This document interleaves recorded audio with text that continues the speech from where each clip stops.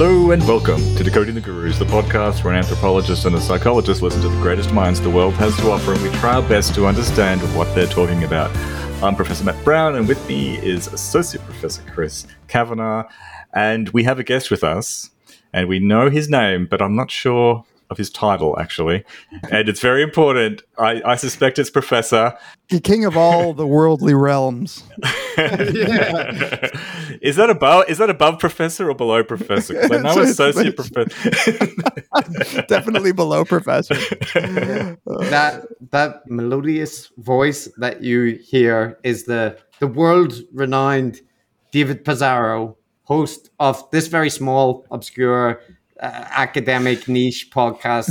Very, very bad psychics, very bad wizards. That's it. Which he hosts with a ghost hunter and philosopher, Tamler Sommers. So David is a psychologist, a moral psychologist, is that? Or social psychologist? I'm a social psychologist only because moral psychologist wasn't really a title when I started doing it.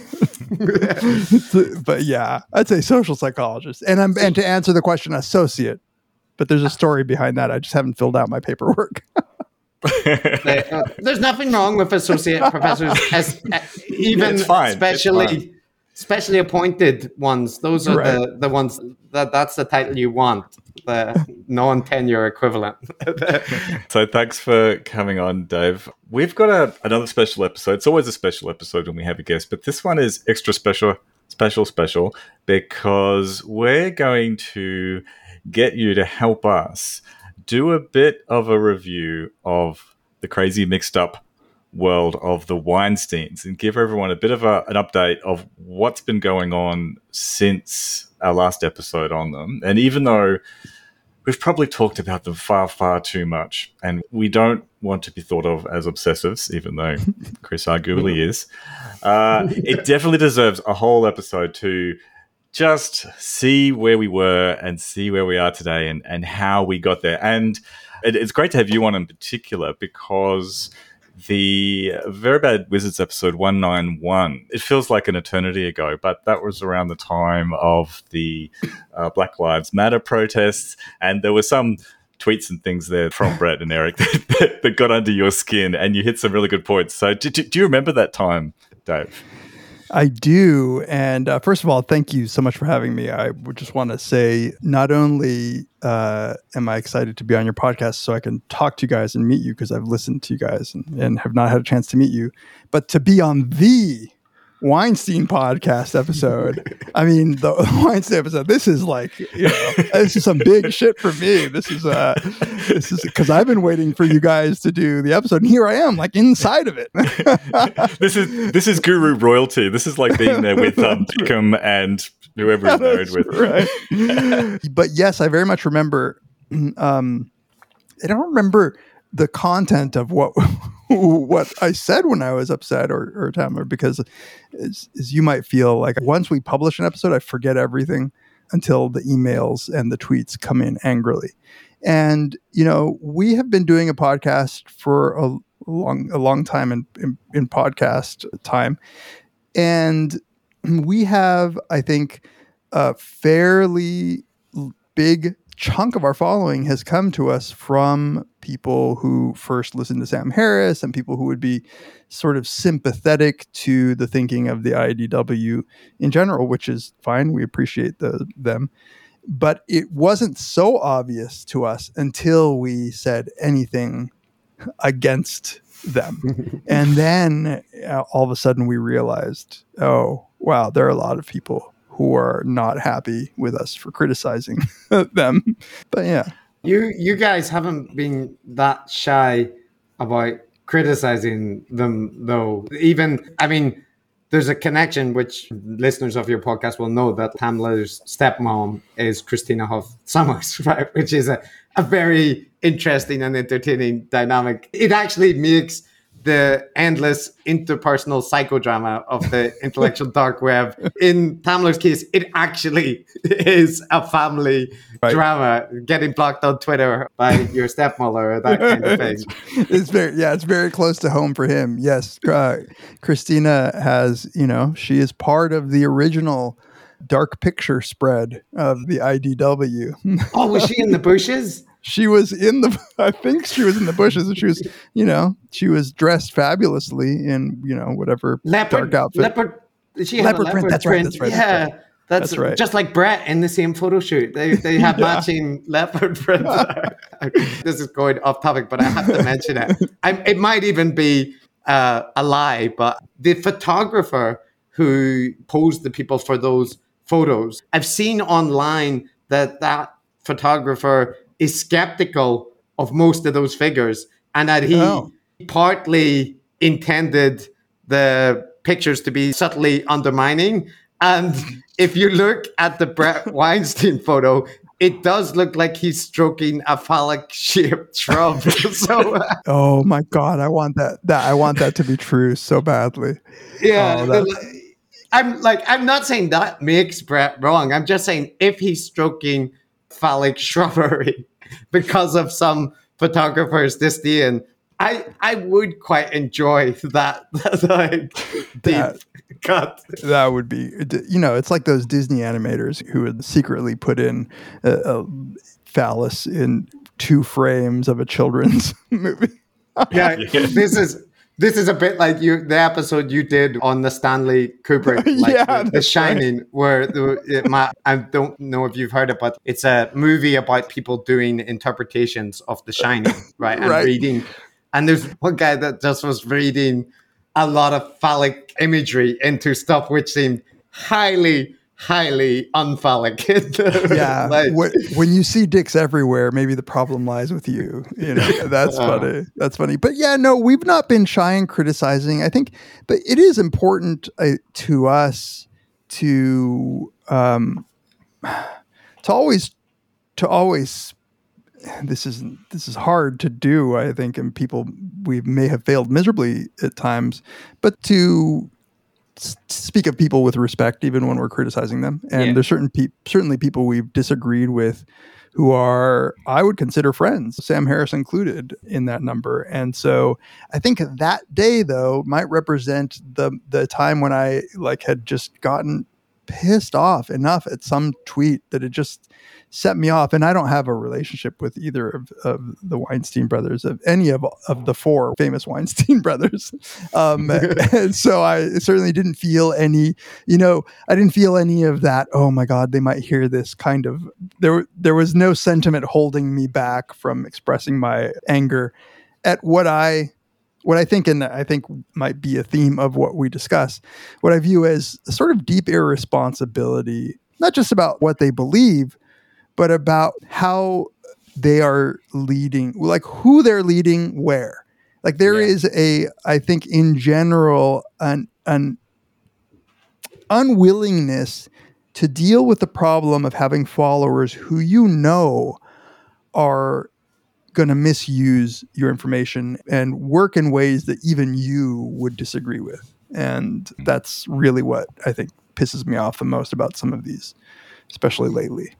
Yeah, I think when they've part of the issue with the Weinsteins and the IDW world in general that most rubs me the wrong way is when you present as a kind of secret value that you're willing to have the hard conversations and get into criticisms, and you don't care about the personal elements or the tribal factors. And then the reality is much more like most of what you see is very strongly tinged with interpersonal psychodrama stuff, right? You criticize this person and they're my friend, so that, this person is a bad faith actor. Oh, that term "bad faith," by the way, has been getting on my nerves so much. It's started off as something that made sense as a phrase, say, and now it's just completely meaningless. All it means is somebody who disagrees with me in a way that I don't like. It's yeah. Well, it's a bit of a trend, is it? Where every time, every good thing gets weaponized and turned into this awful imitation and charade of the good thing. And, sense making isn't a word that triggers me now. Whenever people say sense making, it's a fucking red flag.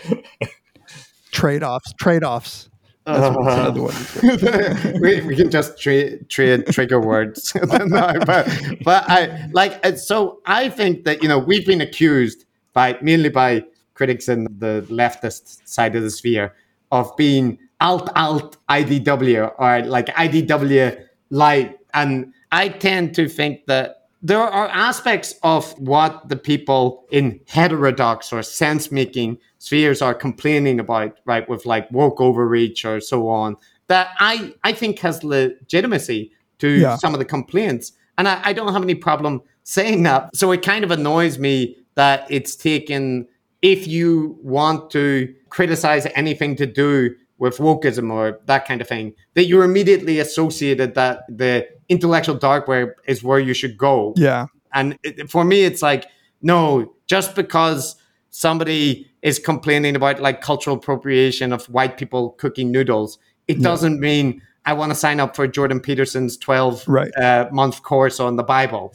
Yeah, absolutely. I mean, I think that there's so much irrationality. There's enough irrationality to go around. And yeah, depending on who the last person it is we've criticized on our podcast, that's who you might get lumped in with that month. And I think that, for instance, when the Black Lives Matter started happening, a lot of people, I think that their feeling was something like betrayal, that I was actually so liberal in my views about race.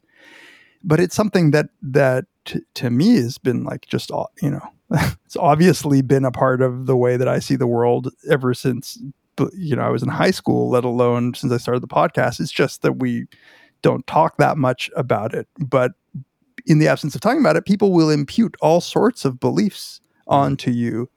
And this is one of the reasons that I like you guys so much is tell us more. Yeah. Hopefully you'll edit this out so I don't look like a simp. That you guys are just reasonable seeming. And it's a weird thing to make into such a big compliment, but nowadays it sort of is a big compliment, that it seems as if you are moved by actual reasons. And this means that you won't ally yourself with somebody just because you will criticize them. And I've seen you say both, for instance, of Sam Harris, good things and bad things about the things that he says. And that would be a breath of fresh air in the landscape of podcasting in our little corner of the internet is sad. It's, it's sad that you can't predict before an episode is recorded what somebody's going to say about a particular person. It's interesting, isn't it? Like that's no great thing, is it? To be moved by reasons. I mean, yet it shouldn't be a big thing. Yeah. I mean, look, my co-host is often not moved by reasons either, but I have to put him in check. The mystic forces. And again, it's not as if I think of myself as better than these people. I think I just don't have that much stake in espousing the particular views. Like, it doesn't matter that much if I say I don't like this particular viewpoint, because I haven't. And all huge credit to our audience for, I think, over the years, either learning from us or being drawn to us because they were already like this, that it's okay to disagree with each other, criticize, and still actually like each other. I think that's one of the things that might have drawn people to our podcast, where we can yell at each other and be angry and disagree, but it says nothing about the respect we have for each other. Yeah, But in these circles, it's all bound up in the personal and the emotional and egos and things like that, and it's odd. Yeah, I just wanted to echo that. Like, it's something I've said a lot, which is that I think dispassion is really underrated these days. Like, it's an old-fashioned academic virtue to have a dispassionate interest in a topic, and for it to be, just sort of intellectual and at a distance from your self-image and all of those things. And it's kind of not a cool thing to say, but I see it as a real benefit to, when I think about my non-online research, the fact that you do treat it as a puzzle to be solved, and not something that's connected to your deeply held values and how the world ought to be. That's a plus. Yeah.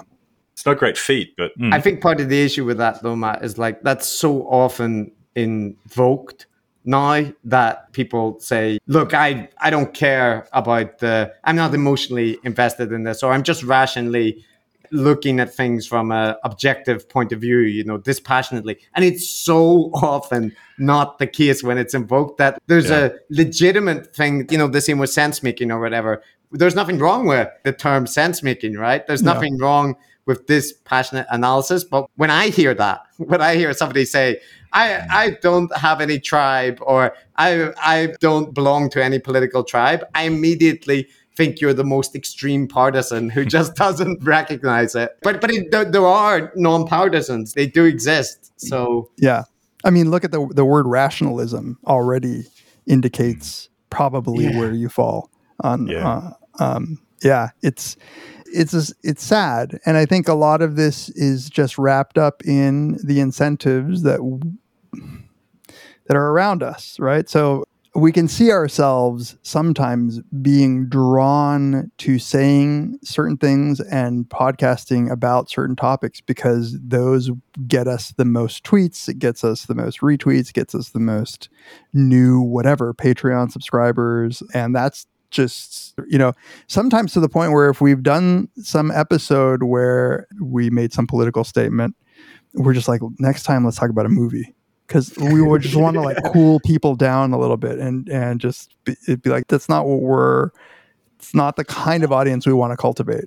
I'm just saying, ghosts. If you guys whip out ghosts, that seems to that's all people care about. It doesn't matter who your guest is or what your culture war take. If you want your attention to be swamped, just get Tamler to talk more about the evidence for ghosts. It's funny that you say that. The next movie episode will be Scooby-Doo, the documentary. Yeah.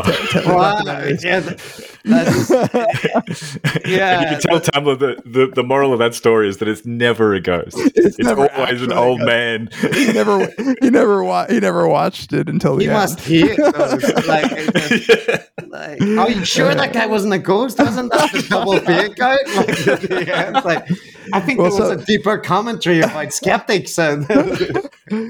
While we're lightly mocking my co-host, I'll say another thing, which is that I think the relationship that I have with my co-host and the mutual respect that we have is what allows us to disagree.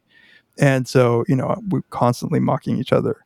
But that's also something that's missing in some of this discourse, where it's like, even though people allude to this all the time, the very topic of this episode, we'll see Eric tweeting like, oh, why can't Brett and Sam just get in a room together and hash this out? Well, because that's never what they were going to do. Mm-hmm. They were never friends like that. Whatever mutual respect or the stroking of each other's egos or the sucking of each other's dicks that goes on in some of these circles, it's not really about mutual respect. It's about whether or not you will get your followers to agree with me, and we can get everybody mad and show the other people who disagree with us that they're wrong, as evidenced by the fact that the minute a disagreement arises, things go to shit within that space. Yeah, it's interesting you talk about, that having a wellspring of respect for your co-host allows you to have arguments, because I just don't have that with Mark. It's obvious. I'm surprised you guys. We operate from mutual disdain for each other and lack of respect. But the problem, this is where I went wrong. When I tell Chris too much, he knows too much. So he knows, for instance, that I'm hungover and eating a cookie in the shower. It's hard to have respect for someone. This is true. We do share too much about our personal lives to each other in incidental conversations about recording a podcast. But I mean, this feels like it feels so mundane to simply say that being able to disagree with someone and not lose your shit and cut all contact right when you receive criticism. It's that this isn't unusual, and especially in the academic sphere. And academics can be thin-skinned. They can be super invested in their theories. Anybody who thinks academics are these objective paragons of rationality, they haven't interacted with many academics. But the thing that academics can do is really harshly criticize each other and their ideas, and then be on relatively good terms, like at the next conference. People devote book level critiques, and then, they might hate each other, but they kind of are forced together. And we interviewed Evan Thompson, the scholar of Buddhism, and he recommended at the end of it I think a 10-piece special issue of a philosophy journal that was dedicated to his book. And the way those book symposiums are, that they're often very critical pieces. And, I just cannot see the Weinsteins or most of the people in the intellectual dark web being able to handle that fairly mild critique where people take your work, search for critical stuff, and at the end of it, you come back and say, I really appreciate the critical engagement with the content, but here's why you're wrong, right? And so it's like a weird thing that's in any way virtuous because it's so normal. Yeah. And I don't know, I don't think that this is specific to the intellectual dark web. These happen to be the people that are on our Twitter feeds and who are interested in the topics that they discuss. I'm sure if you went into any industry, that you have a collection of people who are thin-skinned. But what bugs me is that they can be people who's very, very outwardly proclaim to be not that. At least that some Hollywood exec or some actor who's like a diva, if they tell you you're never going to work in this town again, you were never under any guise that what they really were seeking was the truth of you knew, it's an industry, that, but when people purport to be dispassionate truth seekers and treat their followers like a cult leader would treat their cult followers, it seems, it's odd. Well, on that note, steering this back to Eric and Brett, I think your episode 191, I'm going to refresh your memory about it because I think it's a good starting point for all of this. Okay, good. Thanks. Because, as you guys mentioned, like us, you guys are in principle are fans of heterodox takes and free speech and all that stuff.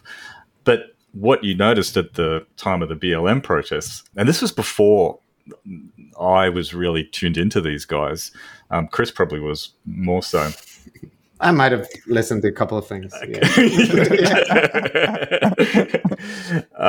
Here's some of the tweets you mentioned of Brett's and Eric's, where Brett called the BLM protests, described them as threatening every value and principle that binds us together and the American Revolution. Eric Weinstein said that the crime of driving while black has become the crime of thinking while white. And the thing that really annoyed you guys was Brett Weinstein drawing this strong parallel. This is the thing we've noticed too, where everything gets related back to them and their personal of history. And they related these national protests to the local drama that happened at Evergreen and his personal grievance note. And here's the thing, the points that you guys made, which is that, does the IDW have to be such fucking drama queens? Do they have to be doing so much catastrophization, these hyperbolic comparisons, and these personal narratives of grievance of being persecuted and suppressed? And also just this underlying current of narcissism running through everything. And I'm like, holy shit, these guys have got half the garometer going on there. Did we steal this and then forgot that we stole it? I mean, what happened? I could never accuse you of that, given how I think clear it is to anybody who's not that invested in these teams are. But it's an amazing. I'm not a fan of attributing mental illnesses to people I don't know. Just as a psychologist, I'm a non-clinical psychologist. I can't even diagnose somebody who might obviously have. But there is something that is very labile about the responses and is, as you say, catastrophizing. So, let's point to the behavior. The behavior is bringing it. I mean, it's like Evergreen was like his personal 9/11. This is like the roots of. This is his 1619 is when he got kicked out of Evergreen, or not even kicked out. I don't know. I actually don't know what happened exactly. But it's a disgusting amount of self-involvement of the sort that I think a healthy mind ought not have, and by definition does not have. This will be jumping up forward, and we should move on to the real of the narrative of what they've been doing. But I just want to mention that in a recent interview Eric did with David Fuller, this host of Rebel Wisdom, which we'll get to that channel, but he mentioned that you may wonder why in his videos he wears a suit. I'm sure that's something you were concerned about. Like, you've often been curious, why is he so well presented in videos? You'll notice that I almost always wear a jacket because I am the establishment in waiting, not the sort of rebels living in the trees, enjoying terrorism, calling it freedom fighting. Yeah, it requires an incredible amount of discipline to do this. People claim, I was just talking to Sam Harris 2 nights ago. He said, well, you're anti-institutional. It's like, no, I'm anti the group of people who inhabits the institutions. Why do you think I'm wearing a jacket in sweltering heat? I am the institution class. I'm just in exile. He explains the mystery of that to David, that it's not because he likes suits. It's fucking hot and he's uncomfortable in the suit. So he's taking on that burden because he wants to signal to the ruling class that he's ready to step in at the elite level of institutions and right the ship. So that's why he's wearing the suit, to show that he's ready to join.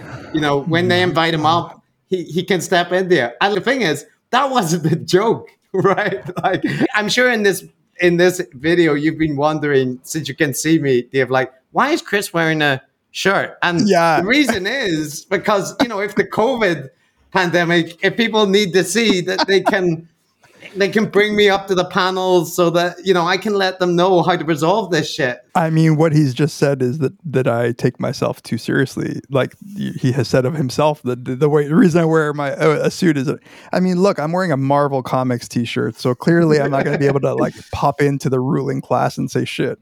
But that's hilarious. You're actually, but in actual effect, usually in the movies, the Hollywood movies, it's the guy in the ironic Marvel shirt who is the one with the crazy idea, like, what we should do is test the ducks and we can get the serum, and he's don't listen to him. No, he's a brilliant genius. Look at his shirt. Like, nobody would wear that without some deep wellspring of insight. So I've learned something new today, which is that some people, when they wear clothes, they have reasons.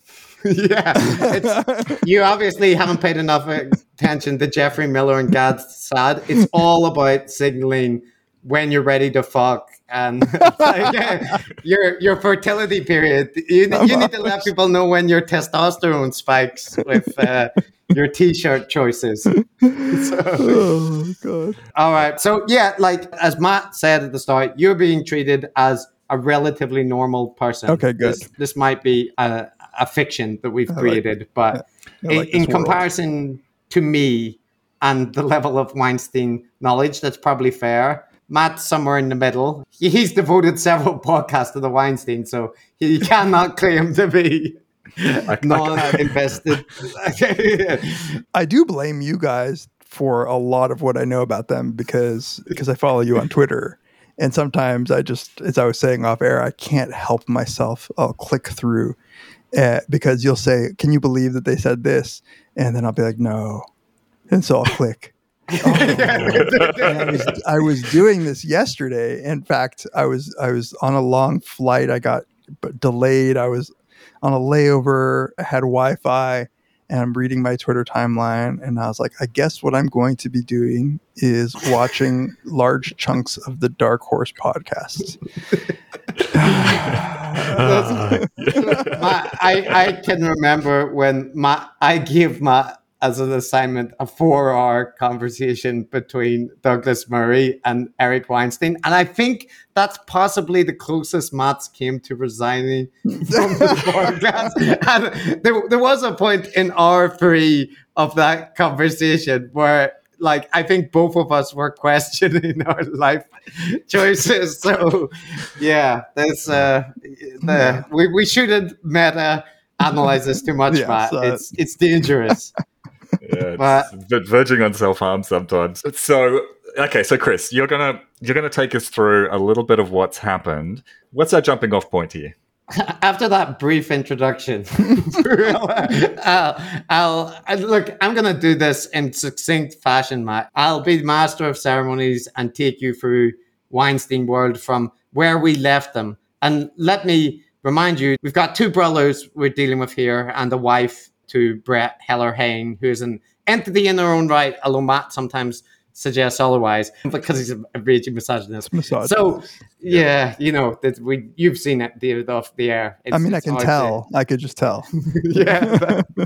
So, I mean, he's Australian. So the where we left him was that Brett was firmly on the ivermectin anti-vax train, but they're doing the usual thing of framing it as that they're just asking questions.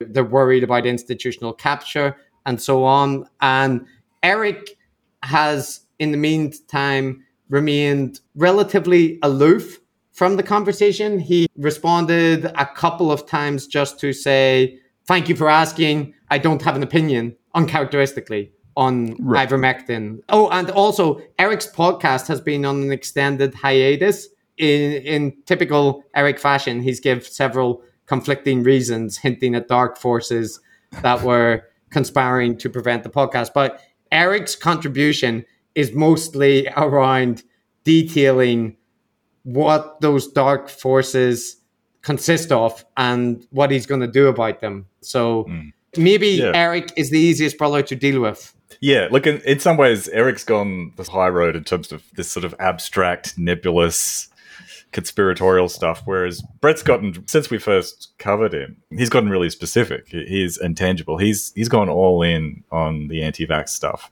So where things began to unwind is since taking that very hard stance, they were pushing ivermectin, making pretty strong claims around vaccines being unsafe, having some very strange people, some very strange guests on talking about the vaccines causing like terrible babies' brains to explode, exploding, that kind of thing.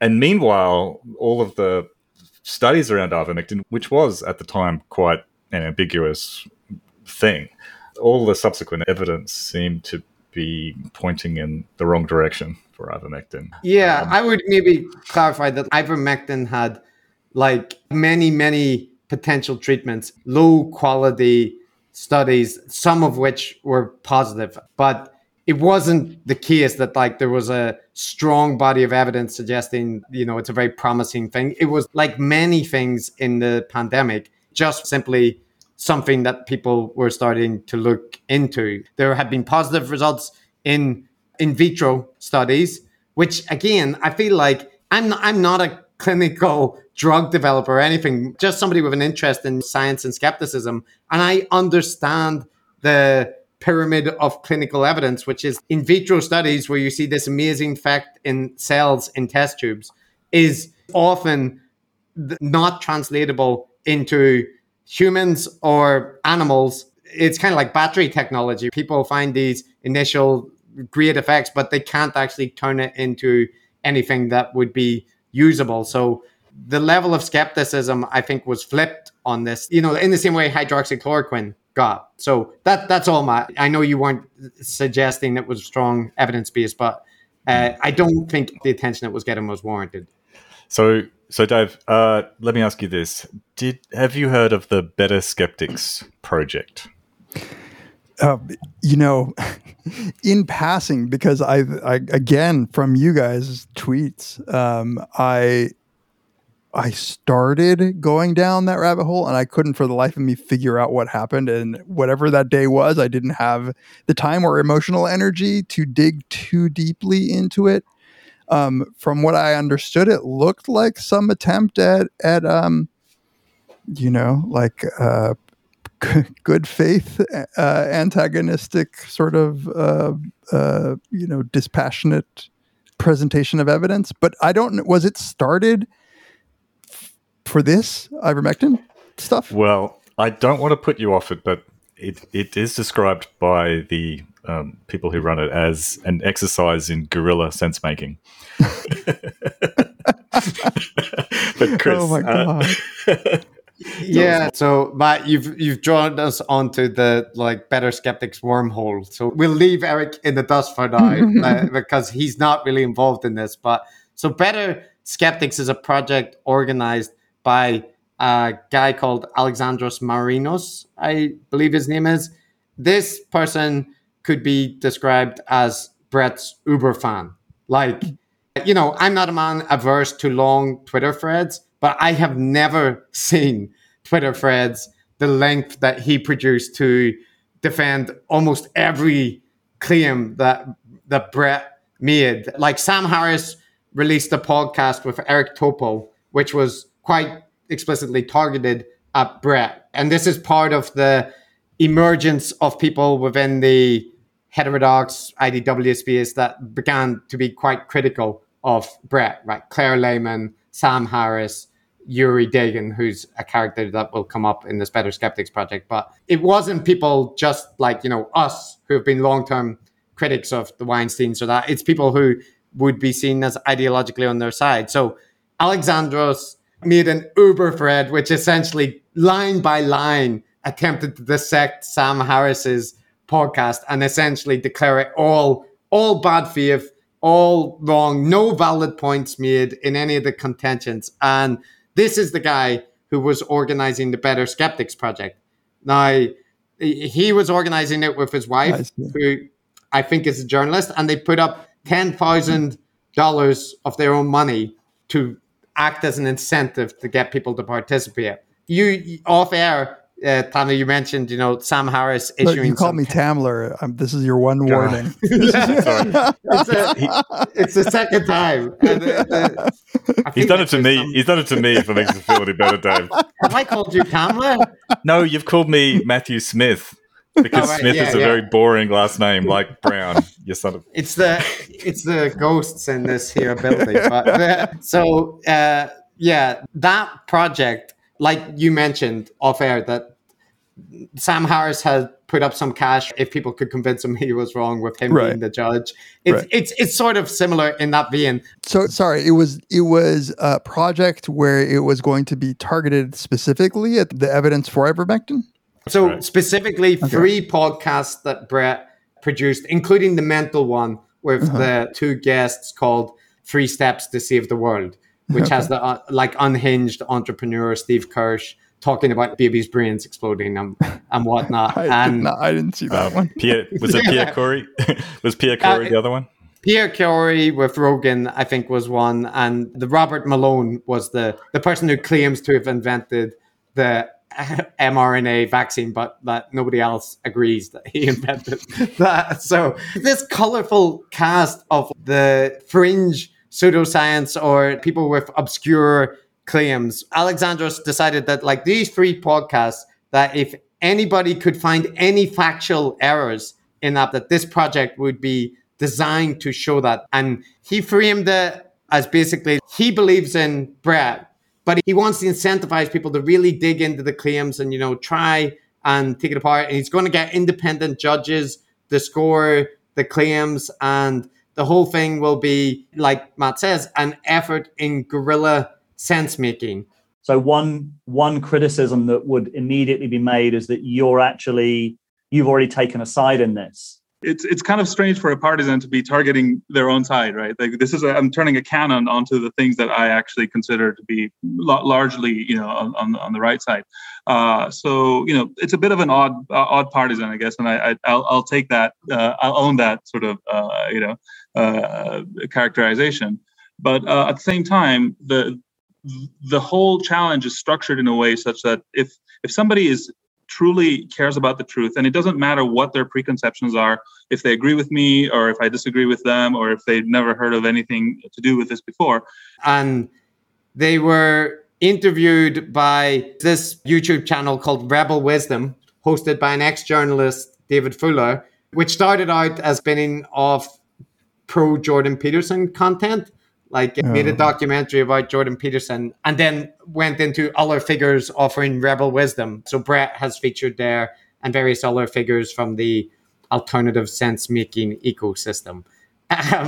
So this project was heralded on this Rebel Wisdom channel as, okay, let's get down to the nitty gritty.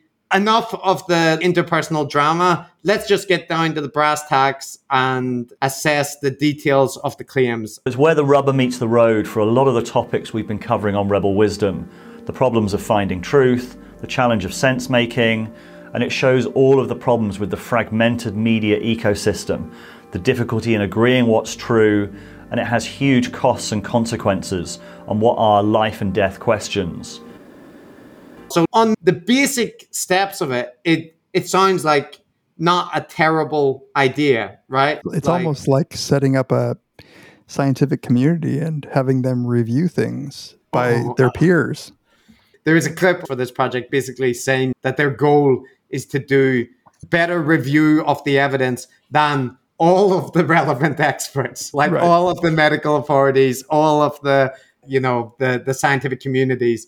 They want to do it better because those guys have been doing a bad job of it thus far. I think the philosophy is kind of to see if collectively we can produce something that is of higher, or at least as good quality as official or expert sources, right? We've seen with COVID that the official or authorities have sometimes been slow at catching up, or they haven't been that reliable always, and so forth. And on the other hand, you've seen groups of just random people like Project Evidence that came up, I think it was in the spring 2020, were one of the first to put together an extremely detailed case for the lab leak.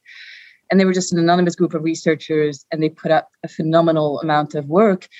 And that's just collective. Or you have the drastic group of people, right? Again, just like grassroots, organic people who collectively managed to really change the narrative.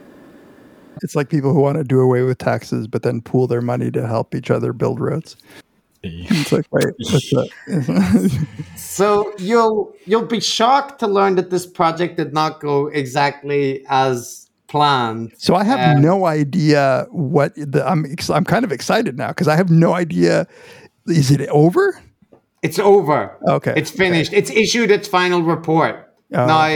Now, let's see, given that you're a naive person here, right, and all you know is that the CEO of the project is an uber Brett fan.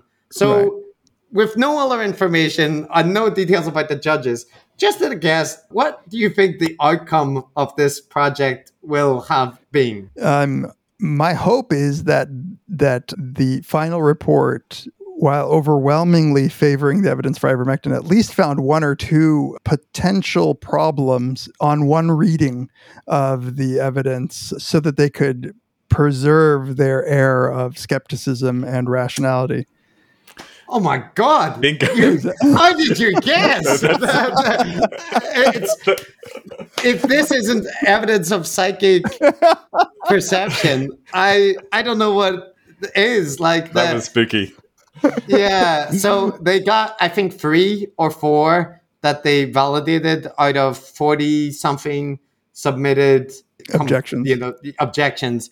But Brett and Heller in their recent episode take this as, look, this project was designed to take us down. It was an adversarial attempt, and we thought this was the bad way to do it, because you can take individual statements out of context and so on, and yet it passes us with a clear bill of health. So what does it matter what all these supposed experts say when this BS project, that's the initials they chose for themselves, give them a clean bill of health. The people who were submitting their objections were then getting judged by whom? Well, first, it's important. It's interesting who was submitting because there was very little engagement from virtually anybody. It's almost like people didn't regard it as a good faith project. But there was a big fly in the ointment, and that in the form of Yuri Gagin, right, Chris? Yes. So are you familiar with Yuri Gagin? Sorry, Gagin. Is his name. It's only the name that I saw amongst all the Twitter threads about this project. I think you'll love him because Yuri Gagin, first of all, he's one of the strongest advocates for the lab leak hypothesis, right? Okay. Which I have various reasons to be critical and skeptical of the claims made therein. But Brett had him on his podcast as one of the valued resources. I think he called them the A-star, the best available for parsing the research on the genetic stuff to do with why lab leak is likely and other evidence. So Brett pumped him up as a very, very competent, reliable sense maker, if you will. And Yuri Dagin's background is that he's a Russian entrepreneur focusing on life extension technology, like cryogenics and that kind of thing.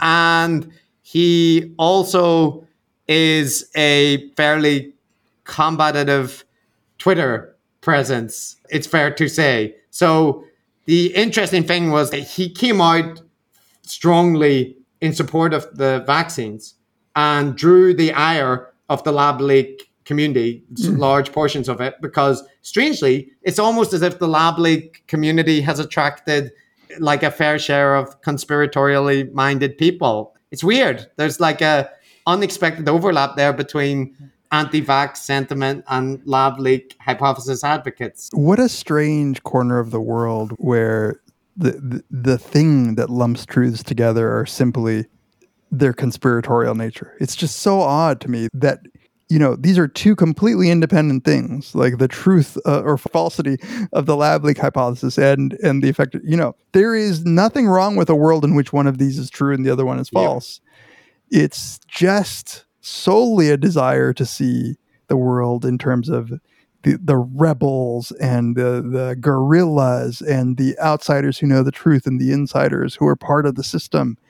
And it's like, for people, you guys probably, I think, have touched on this, if I recall correctly, but for people who have worked in a system, like a university system or, you know, a professional society or a loose collection of people studying the same thing, it's just impossible to think that these things work out so cleanly in the way that they think. That I couldn't get a conspiracy going. I'm not saying that there aren't, you know, the CIA has done plenty of shit, but this is one of the organizations with like the most resources in the world, and still that shit comes out. And to think that any, I don't know, like, it's just odd. Yeah. It's hard to overstate how much that's encoded in the DNA. Like, of all the gurus that we look at, it's almost always maxed out on our scale, right? Conspiratorial thinking. And it's just, in the case of Brett and Eric, I can't help but think it's just this desire to feel important and special and to have known something.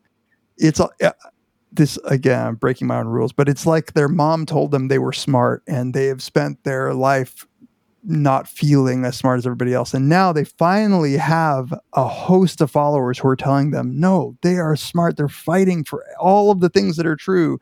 And the whole world is against them. And you know what? On any given Sunday, like, nobody would give a fuck about what they think.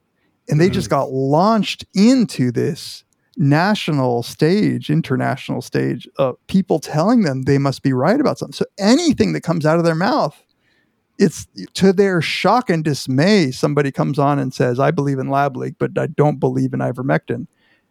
What? Yeah. I thought you were a rebel. I thought you were a guerrilla, you know, not to even get into whether or not these, like, any of these people are the scientists of the sort that you would trust to evaluate. This is why I like this. So your podcast to me is fundamentally about epistemology, and there's a crisis of epistemology. And we're so attracted to people who tell us what to believe. I think all of us, I think fundamentally. And there are people filling that need right now who should not be. Who should not Look, be. there's a feedback loop that I think makes any of the, you know, even if you want to regard it as you shouldn't speculate about those things, Brett and Eric have specifically, personally stated that they get what they described as a perverse pleasure from feeling that they believe something that the majority think is wrong, and feeling that they're so ahead of the curve that other people can't even see it on the horizon. And you imagine that when you have that personality characteristic, and to go deep into Weinstein lore, they've discussed having an uncle who basically give them an unconventional education, encouraging them to seek out that kind of thought process. And when you have that characteristic, and then you have the modern social media ecosystem where there's this just a desire for people who are just going to constantly shit on establishment or the orthodoxy or mainstream thinking. It's like this horrific feedback mechanism where even if you had reasonable points, you're going to get caught up in the churn of bullshit and just driven further and further. And in Brett's case, the Dark Horse podcast, I remember when they were hesitant to voice anti-vaccine sentiment. Then they have on Geert Vanden Bossche, who is a fringe theorist talking about natural immunity being better than vaccines. And there's still like a hesitation and a lot of throat clearing. And then it gets to the point where you have a non-credentialed entrepreneur talking about babies' brains exploding. Did he really say babies' brains exploding? We're paraphrasing, but he was describing it causing babies to be born with their brains splattered all over the place. Split in half. Split in half. That's right. That was the phrase. Yeah. So you mean into two hemispheres? It's never been heard of before. But like claiming with no irony that, you know, it's the crime of the century and the 3 steps to save the world. So there's obviously been an escalation in rhetoric just in the past 12 months. And now there's a walking down of it, but we'll get to that. I mean, but just to pick up on your point, David, I really agree with you. I think, like, we're not philosophers, but somehow actually you're right that it really is all about epistemology. And the interesting thing about these movements and these characters is the claim to epistemic authority.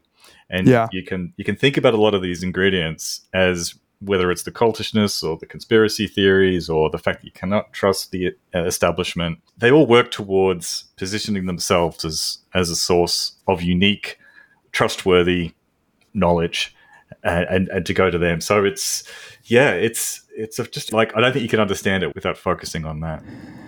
It's scary because, you know, we've done quite a bit as a society to try to build up expertise in specific domains, you know, division of labor. We have to give up the steps in which we might vet every individual person, and we have to trust entire fields to produce knowledge. And I don't know shit about climate change. I just have to trust whatever climate change scientists there are.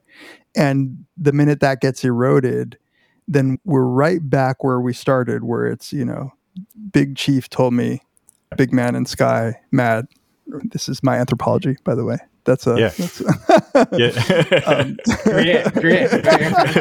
I assume that's what every non-white society ever, how they talk. This is giving me flashbacks to Gatsad recounting his engagement with a postmodernist, Matt, if you remember. I don't believe in the sun. I believe in walking hyena in the sky, right? But David's right. I mean, the scary thing about it all is that it points to how fragile everything is. And as you say, it relies on trust and these networks of trust and the trusted institutions and so on. And look, God knows our institutions aren't perfect, sure. But it's a bit like, you know, the economy is fueled by confidence. And when the confidence goes, it can crash quite easily. You know, knowledge is like Bitcoin. We are completely volatile now in terms of our trust in our institutions, in the same way that my Bitcoin investments go up and down every single day. And like that, like that's a point that didn't need an analogy, but I found one. I'm going to, at this point, insert a quote from a noted philosopher who we all respect quite deeply, who I think makes this point very elegantly on the recent podcast. So let's hear our esteemed colleague. And I'm not so sure it is at this point. Again, I think we're in the presence of something like a religious or pseudo-religious phenomenon. People are just not thinking clearly. And mere contrarianism is becoming part of their identities. I mean, there's something pornographic about all this. This reflexive distrust of institutional authority is like the pornography of doubt. People are infatuated with this stuff. And there's a zealotry around it. And the quality of the thinking is so bad in so many cases. Given my experience on other topics, it's impossible to shake the feeling of familiarity here. This is what it's like to argue about religion or the 9/11 truth conspiracy. Well said, Sam. And by the way, just to mention, listening to that, I very rarely hear Sam at times one speed, and it's almost erotic. He is dreamy, as I've always said. I listened to that whole section on my own, and I emailed Sam and told him how well I thought he put it. And Sam has a real shot at actually convincing that group. Right, like I don't think the people who listen to you or I are that group that needs to be convinced, but there are a lot of people who listen to Sam who I think might actually be affected by what Sam says there, and I love the terms that he used. You know, it's just well put, and it is perverse. You know, I don't know. The podcast he did with Eric Topol was very good as well. He's been good at this. Like just before the podcast came out, I made a tweet saying what Sam should do, you know, like armchair criticizing what he should do with his podcast. But he did it, right? He got an expert on and went through the claims. And so he definitely deserves credit for the stance that he's taken on it, especially given that he is so sympathetic to the interpersonal aspects. Like, he is someone who generally doesn't criticize people that he has interpersonal relationships with. So the fact that he's willing to, in this case, means that he really clearly thinks they're doing something bad. Look, if Sam took the time to chastise me that way, I would listen. I mean, I seriously would, because I don't think he would spend his time saying the stuff if he didn't think it was truly dangerous. And look, you know, I don't need to say all of the things that one might have to say about, you know, not agreeing with everything he says, certainly on record disagreeing. But that doesn't mean that I can't, in this case, think that he's just like the voice of reason, man. Like, and this is Sam's backhand to Brett's face. This is the slap that I think will be heard across all the IDW. It's a bit like, you know, when he released that podcast, because I think it's also directed at Eric to a certain extent, these comments. And his podcast attempting to resign from the IDW, where Eric responded by saying, you can check out anytime you want, but you can never leave. Eric has some corny tweets, man. We're going to get to them. Okay. But I was supposed to be master of ceremonies, so I'm going to return you to the life extension Russian entrepreneur. Yeah, okay, good. Yeah.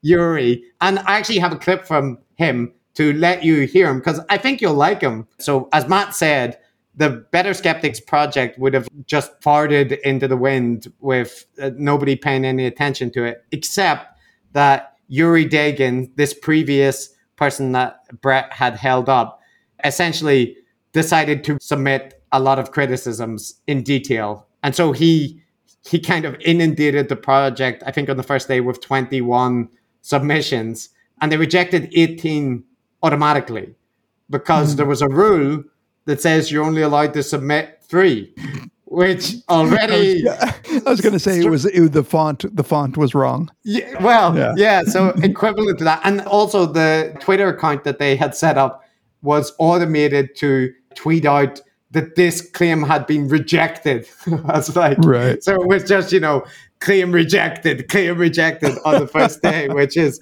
a wonderful signal. And then the founder went to Twitter and started taunting Yuri about failing to follow the rules. So Yuri requested that people just copy and paste his criticisms if they want free money.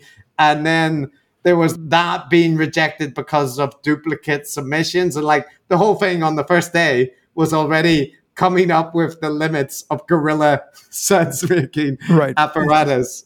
But so Yuri eventually, despite engaging on this project, he doesn't have faith in this project. And he has produced an article for Quillette with Claire Belinsky which is very, very harshly critical of Brett and goes through in depth, because Claire Lehman is also sympathetic to the criticisms, right, of Brett. And so after he releases that article with Claire Belinsky, he then goes on David Fuller's Rebel Wisdom podcast for a 2-hour episode where he takes them through a 1-hour slideshow detailing, showing the pictures from studies, the kind of thing that only me and Matt might be interested in, but the kind of thing which the heterodox sphere, this is what they do instead of going to lectures, is watch these conversations. So it was a really, really thorough rebuttal. And Yuri clearly knows what he's talking about when it comes to these kind of studies, because part of his expertise is that he has been assessing clinical trials for the past decade. So he's he's actually asked by David Fuller for his credentials at some point. And he's like, why the fuck does it matter? Just believe what I say or don't. But then he teases out of him that he actually has like a decade of experience assessing clinical trials. What is your background and what is your expertise in this area? Who cares? I mean, I present you evidence and claims. Please evaluate them on the value of the evidence. Doesn't matter who's delivering them, as long as they're delivering a coherent argument substantiated by evidence, facts, links.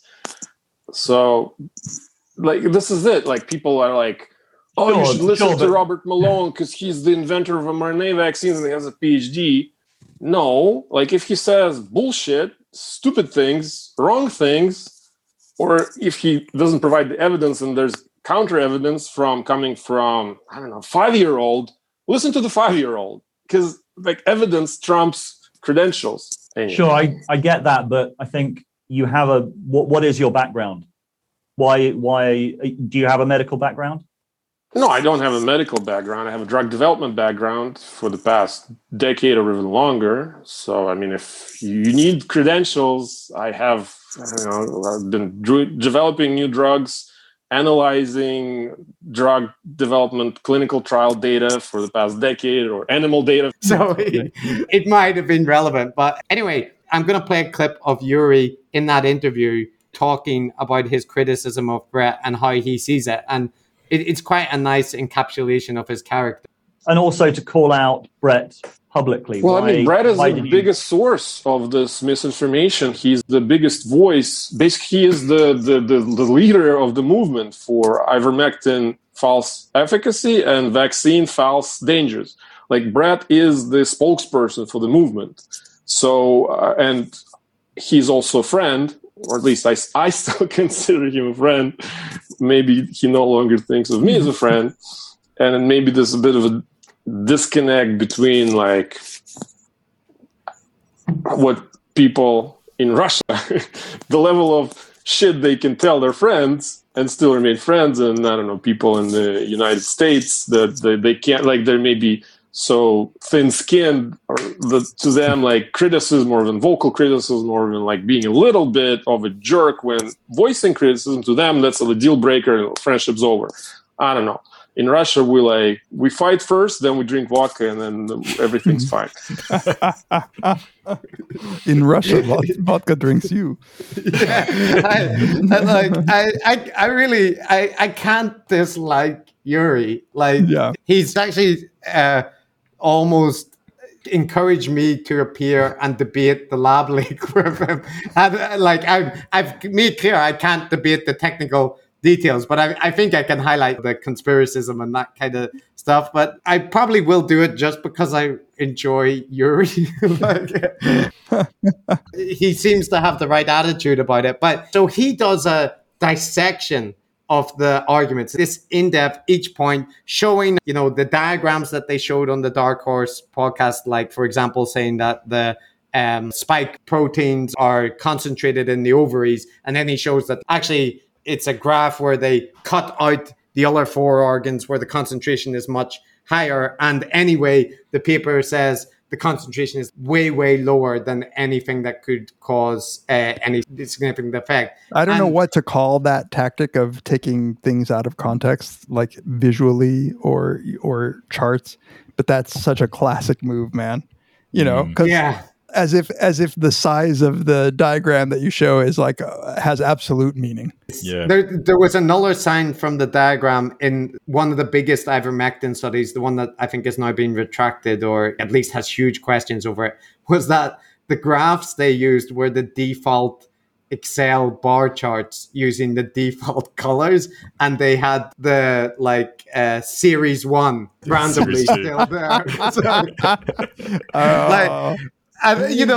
the kind of thing where people in the alternative ecosystem are like, what the fuck does that matter? You know, it's just don't be nitpicking thing. And you're like, no, every academic understands what that implies about the quality of the thoroughness which this paper is undergone. And that paper is also, see if this raises any red flags, Dave. It's in a journal with one issue. So there's a couple of warning signs, right?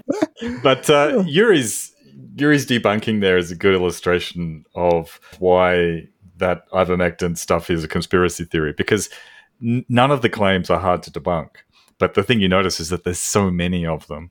And it's just like playing whack-a-mole where, you know, one bit of evidence turns out to be rubbish, but they've got 1,000 other ones. So it just has that structural similarity to pretty much all conspiracy theories. Yep, exactly. It's a hydra of bad evidence. Yeah. And, you know, so like the Better Skeptics Project, to put a capstone on it, it descends into farce, mainly internet drama with Yuri being called out by various people and judges saying that they've been attacked by Yuri online, and then various things coming out that academics would understand the issue, where the 3 independent judges all see the scores that they submit, and there's various discussions about like how I think they need to get over a barrier of 9 to even consider a submission, right? To do the sense making, to try and work it out.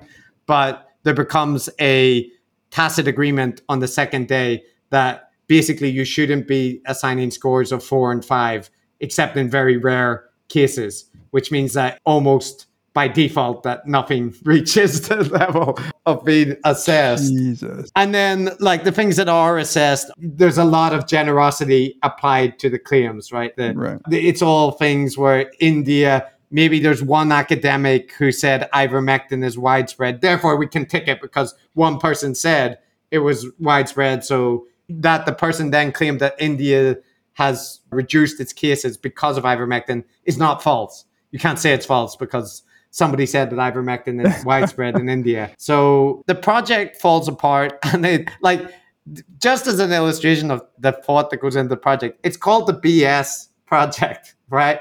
Yeah. And the reason for that is that they put the icon of the no, right? You know, the kind of red thing for it. But you don't hear that in audio format, right? You're saying you can't hear a diagram? Is that what you're saying? Is that the bold claim that you're making? Yeah, so even the advocates are referring to it as the BS project in shorthand. And a judge comes out saying they felt informal pressure to lower their scores on the second day. And there's just tons of stuff. Even the fact that they baked into the document that they would revise all the rules each day according to whatever, and there was no criteria for how they would do that. They would just take stock of criticism on the internet and then revise. You know what this is, Chris? This is guerrilla bureaucracy. They're reinventing p-hacking. It's they could have just read Bam's article and saved themselves the baller. So Yuri doesn't have any faith in the project, and the guy David Fuller, the Rebel Wisdom guy, he hosted them. But he was just somebody who thought the project could be useful, right? He's one of the people that is interested in alternative sense making and so on. So he highlighted the project and was like, here's an idea. He raised some criticisms of it. And he's actually probably the only person in that space that's managed to ask critical questions of Brett and various figures, James Lindsay, except for Yuri, who then goes on to get all contact cut, right, from these figures, including Jordan Peterson. Right. So I think he's a good actor, maybe just a little bit too heterodox inclined. And he features Yuri And then this gets taken as bad faith. They didn't wait for the end of the project to pronounce. Yuri went on and he did his slideshow and he took his material, which he'd submitted to the Better Skeptics. And this is taken as, they're operating in bad faith now. They have undermined the project and they're no longer good faith actors. So Brett and Alexandros regards them as now hostile entities. Oh my! This is the kind of thing that they would say. I don't know if they have, but this is what they would say. They would say, I'm not saying that someone got to them, but I'm just saying that this is what it would look like if someone had gotten to them, and it just makes me ask the question. Is someone? I'm concerned maybe for their safety because they're acting as if somebody has gotten to them. Maybe their family. I don't know. I don't know how somebody would. That is also the thing that then that Uber fan or very solid people would say, like, what are you talking about? He expressed concern for their safety. He's not He's worried about them. Yeah. And he didn't say somebody had got to them. He said it's what it would look like if someone got to them. Like, what are you guys? This is this is reason making in the online infosphere. But Dave, what do you make of this? I mean, like putting aside all of those just methodological and issues and bias with a project like this Better Skeptics thing, it seems to me that something like that is fundamentally flawed because what they do is they get right into the weeds right off the bat. They focus on very particular little claims. And as we know, one can cherry pick and construct a grand narrative and a conspiracy theory from a bunch of little details that may in themselves be true. So the issue with what someone like Brett is doing is not those tiny little claims, but rather how they put it all together to create this conclusion that we should be very, very worried about vaccines and essentially encouraging people not to get vaccinated and to use unproven treatments instead. The way that I have felt when I hear them talk is like you would think that somebody who had consulted with counsel as to what they should say or not say, and they seem like they're often careful to say, I'm not anti-vax. I never said vaccines shouldn't be used. But there is no way you can listen to them for any significant period of time and think that they're not. So it's a kind of double speak that they're really, really good at, actually, like where they avoid any liability or any responsibility for having misled people by denying using the letter of law, saying I never said that specifically, but what you're saying. And that's what bothers me the most. Like they know what they're saying. And this is a question that I came in wanting to ask you guys, which is, do you think that they believe this shit?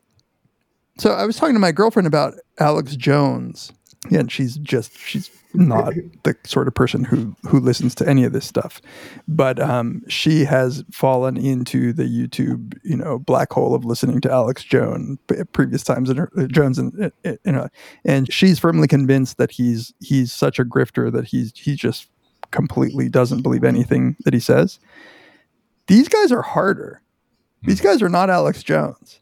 It sounds like they might have convinced themselves, and I don't know why they chose ivermectin. I have no idea. But do you think that they actually think that they're really being objective at this point? I think they kind of do. Yeah.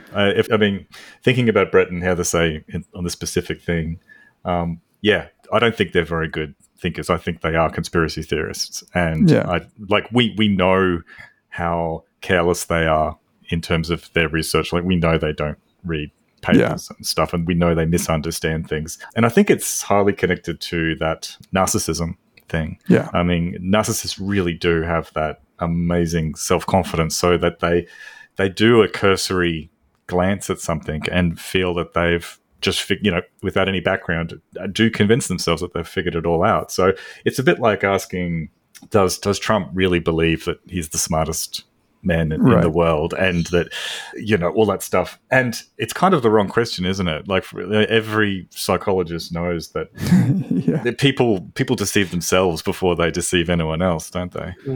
Yeah. And it's hard to if I were them looking at them, I would say they're doing it for the sweet Patreon dollars, but they probably don't think that.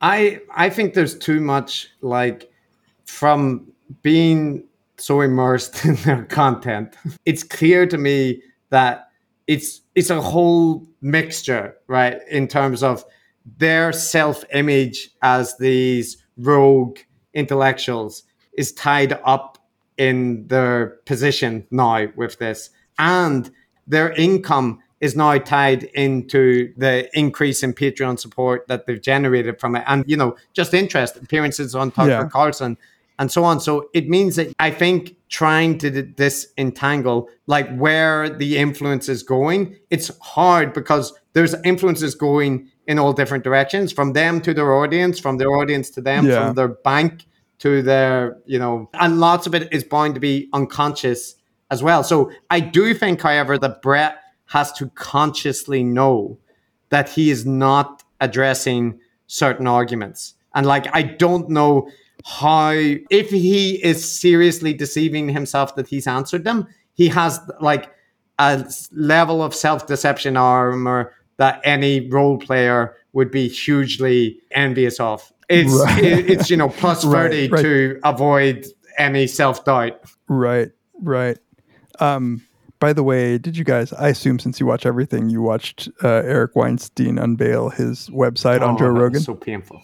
Wasn't that one of the cringiest things I've ever seen? It really, really made my penis soft. It actually made me, that's one of the times where I felt sad for Eric. I was like, I think you're a self-aggrandizing asshole, but God, it was worse than the worst episode of Curb Your Enthusiasm.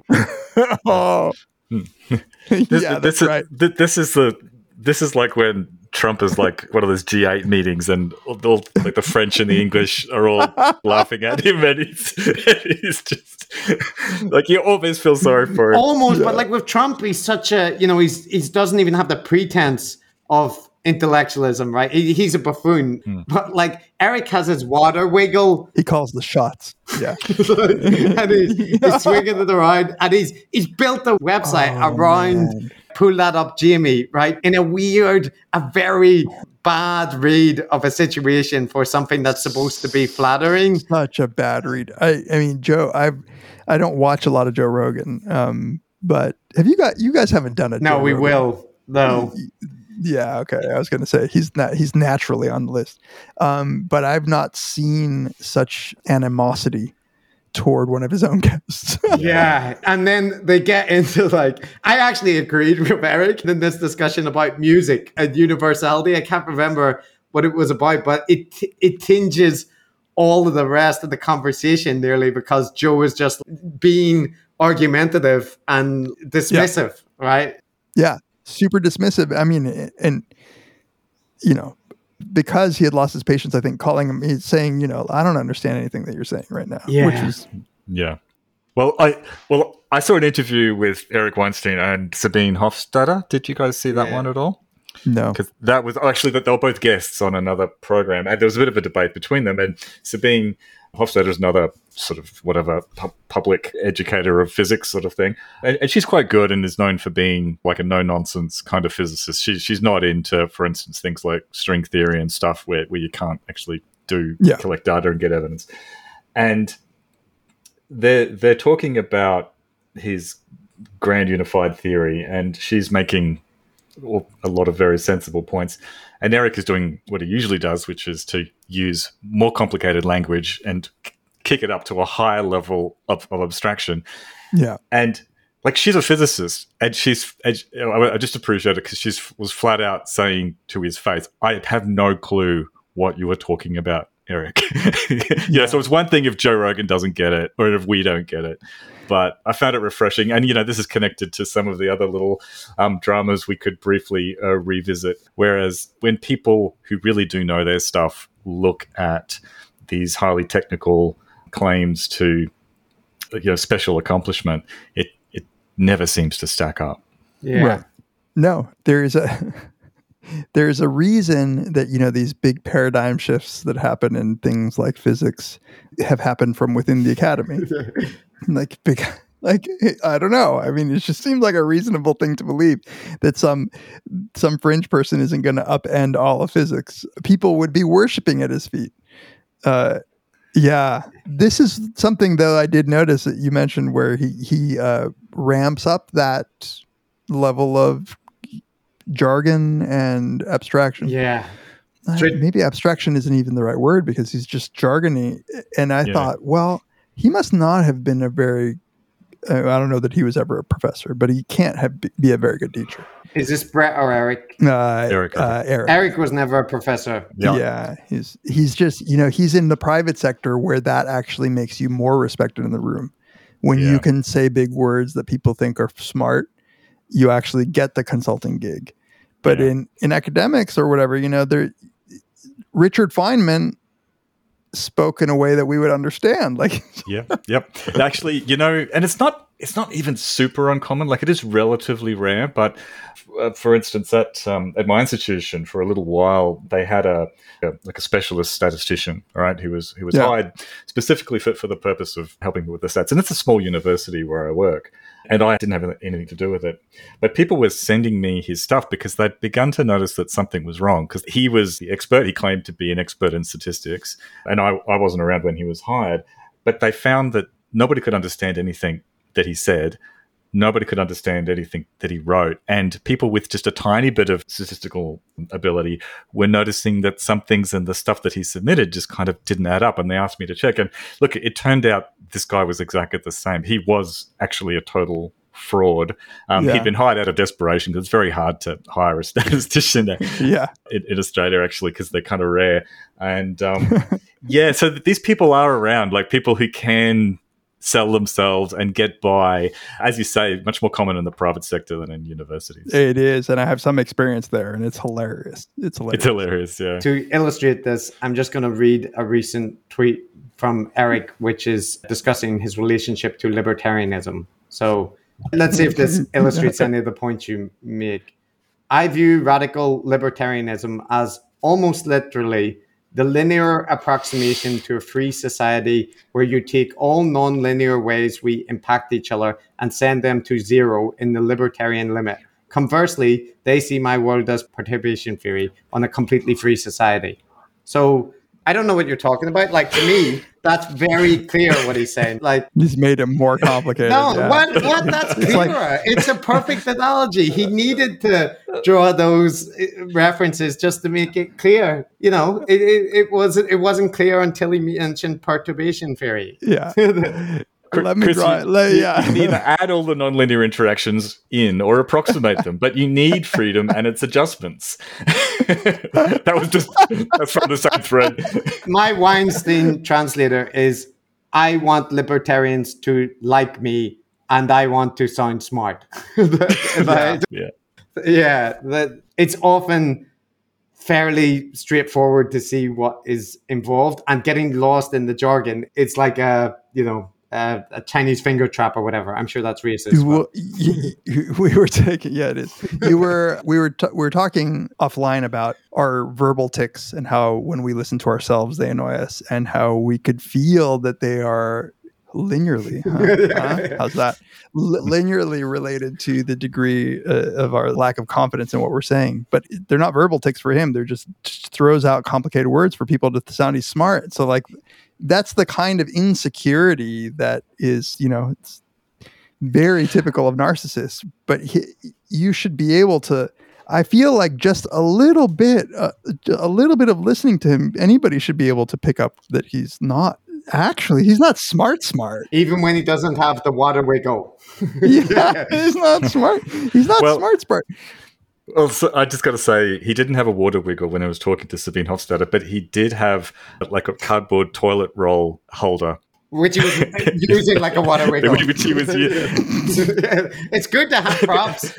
Yeah, he was holding it. I think there was a rubber band around it, and he was using that. But speaking of insecurity, I could read another tweet from Eric Weinstein. Yeah. Boom. Look at the itty-bitty balls on little Timmy. That's my wife's and my work, which Juan Maldacena used initially knowingly and without citation. As you know, you scum.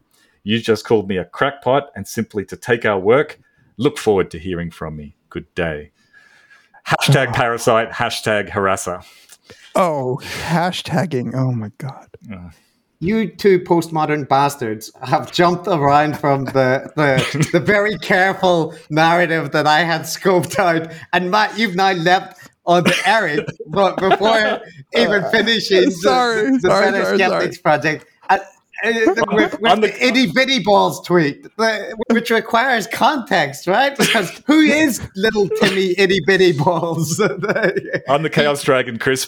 I'm just noting something that one, David needs to go to bed at some point. Yeah, that's very. And two, that we may not have time for the entire saga of everything. You guys are going to have to devote 2 more episodes to this. Look, we will have time if we follow the regimented plan. But look, okay, we'll get rid of itty bitty balls Timmy at this point. So do you know who that is? Your guest. Oh. Yes. Yeah. Yes. I listened to that episode with great interest because I wanted to know what was going on with gauge theory and if it was going to finally provide us with a unified theory. And I enjoyed it. And anybody can listen to Eric and Tim Nguyen speak. And if you don't come away thinking that it's very clear which one of them knows their stuff, then I think that there's something broken in your basic perception of other human beings. Yeah.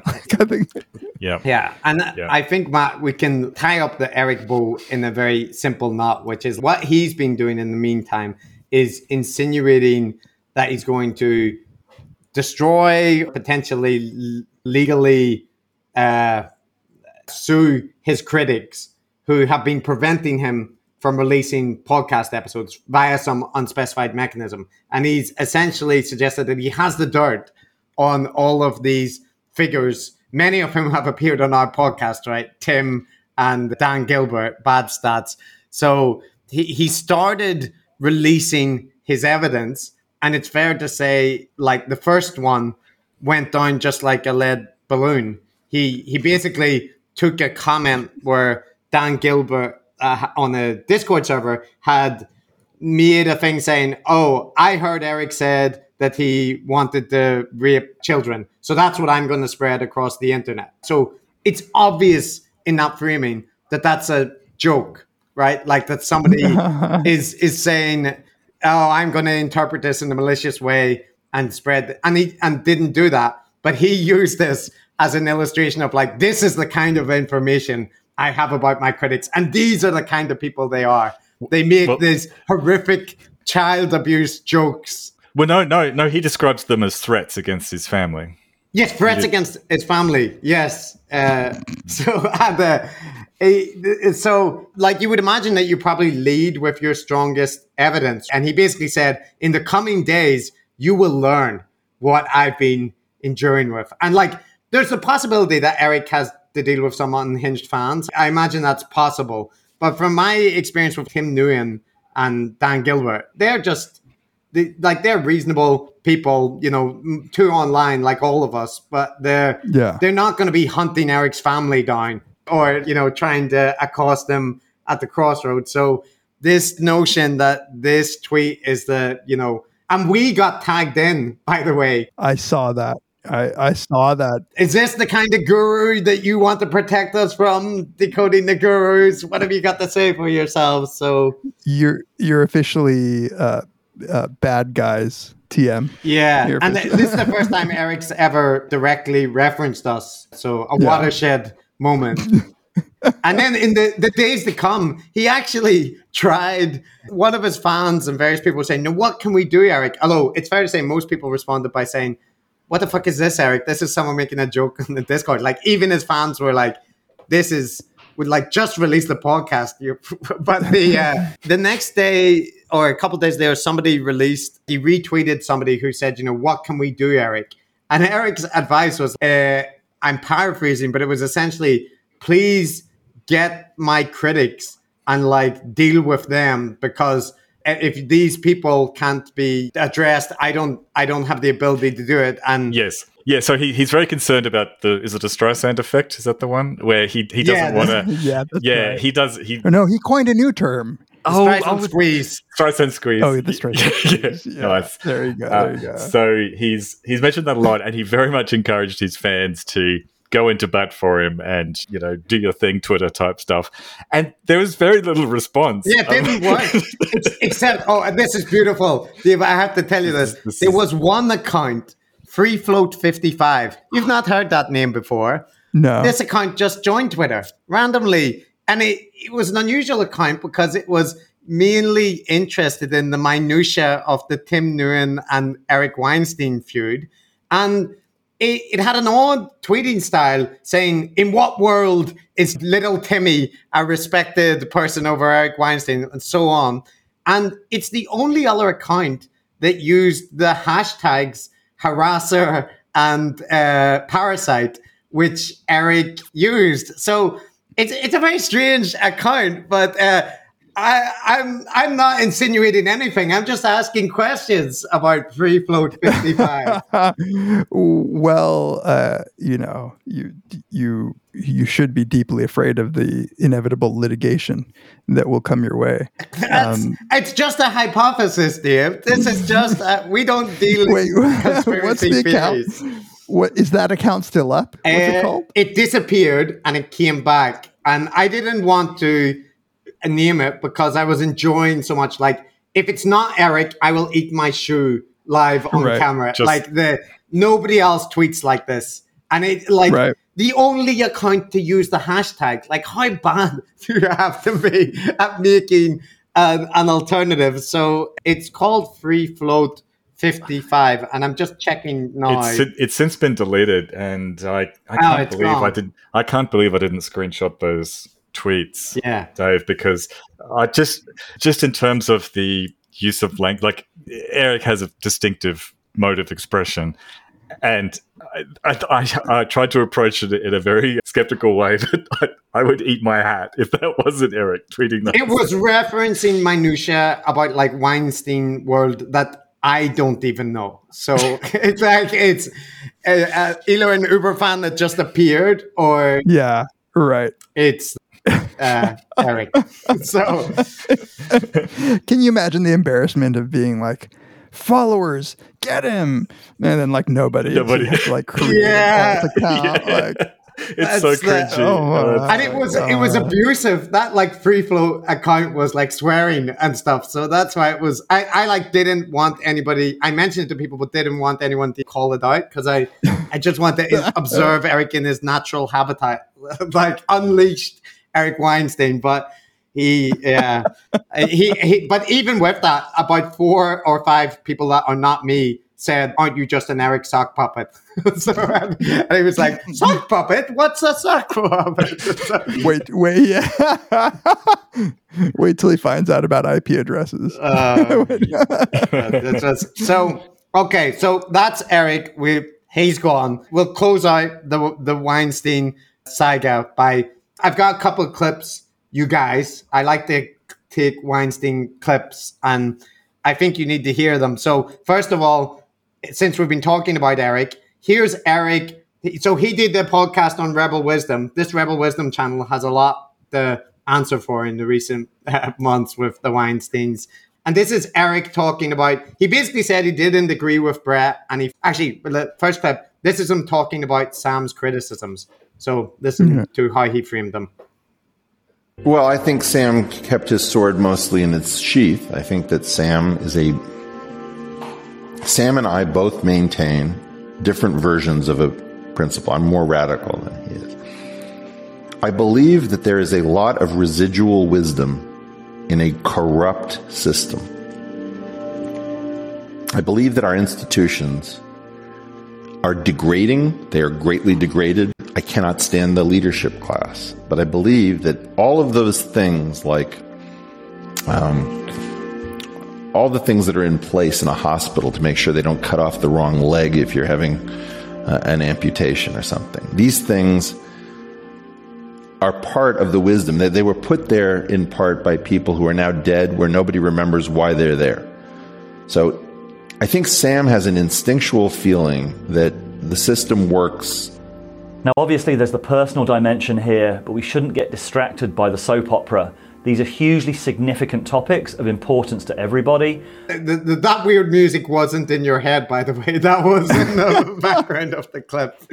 What? Yeah, I love that, because he's essentially saying, like, we are the descendants of, the real geniuses who, discovered fire, built aircrafts, but we're like the monkeys who don't know how to do it. So we're just worshiping the technology, and some of the information of the ancients is still there in the institutions, but it's now run by like corrupt bureaucrats who don't understand how any of the systems actually work. Wait, by the way, those systems, like what's in place to prevent you from getting the wrong leg amputated, those are the ones that Sam trusts, but I'm a rebel. Yeah. Like, I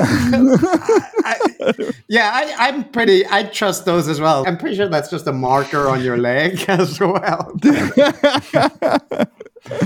Oh, man. So that clip was just to load up the better clip. Okay. But I mean, it borders on gibberish. It does, but this is how Eric needs to frame that. He thinks Sam has a point. Yeah. Right? He has to couch it in all this kind of vague stuff, because he can't directly just say Brett is wrong. And this is him talking about, like, he does express that he disagrees with Brett, but this is how he frames it in that discussion. What's going on with Brett, what's going on with ivermectin, the Joe Rogan podcast, with all of this stuff, is downstream of a total leadership vacuum. I know what to do to build leadership. I know what I would do if I were a member of the establishment in terms of sitting in a seat at an institution. We have careerists, we have peacetime careerists where we need wartime generals. And I know what to do as a wartime general. I don't know what to do with peacetime careerists in a war footing. Now, everything is downstream from that. Like blaming Brett Weinstein. Whoa. You told people not to wear masks because they don't work, or in fact, they retain germs, so you can get sick from your masks, so don't wear masks, but make sure that the health professionals wear. I mean, that's such an affront to the mind that, and you're still sitting in your position. You're still lying to the public. I don't think we understand that the era of pre-internet public health is permanently over for the rest of our lives. You cannot come up with cute little rhyme schemes, or, my personal favorite is there's a tradition of storytelling in public health where you try to get celebrities to do things. Sorry, I let that go on too long. It got interesting. Oh my God. So you can't blame Brett, right? Because the WHO said they didn't recommend mask wearing for the public at the very start of the pandemic.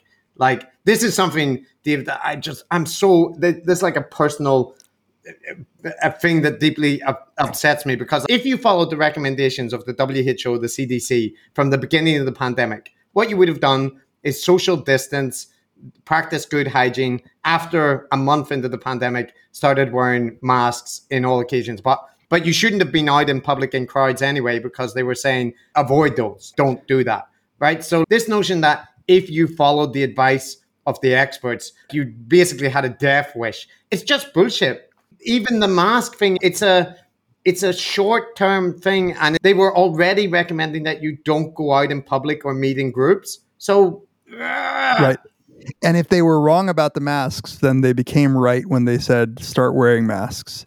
And now you're still mad at them for lying, not being wrong, lying. So why? Why were they lying? Why does he think that them switching a month in to say, no shit, wear masks?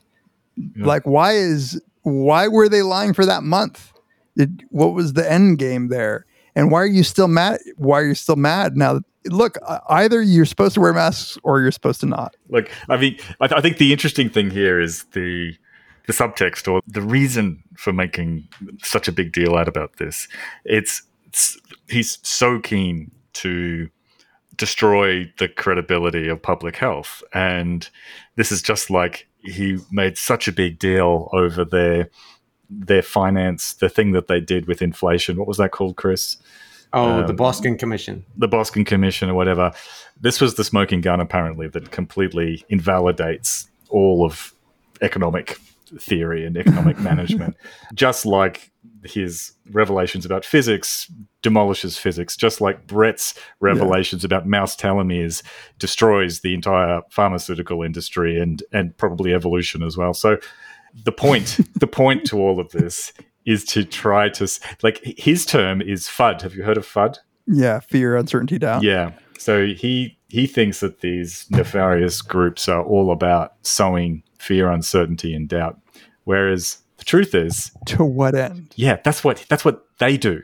That is their entire thing, to take any little ambiguity and to use a crowbar to turn that into a huge amount of doubt and fear in order to attempt to disparage other sources of knowledge and center themselves as being ready in his nice suit to step in and be a wartime general and take the reins. Wartime. You know this guy owns a sword. Yeah. You just know it. You know he has like some samurai sword over his mantelpiece, you know. I'm wondering why he's not dressed in army fatigues.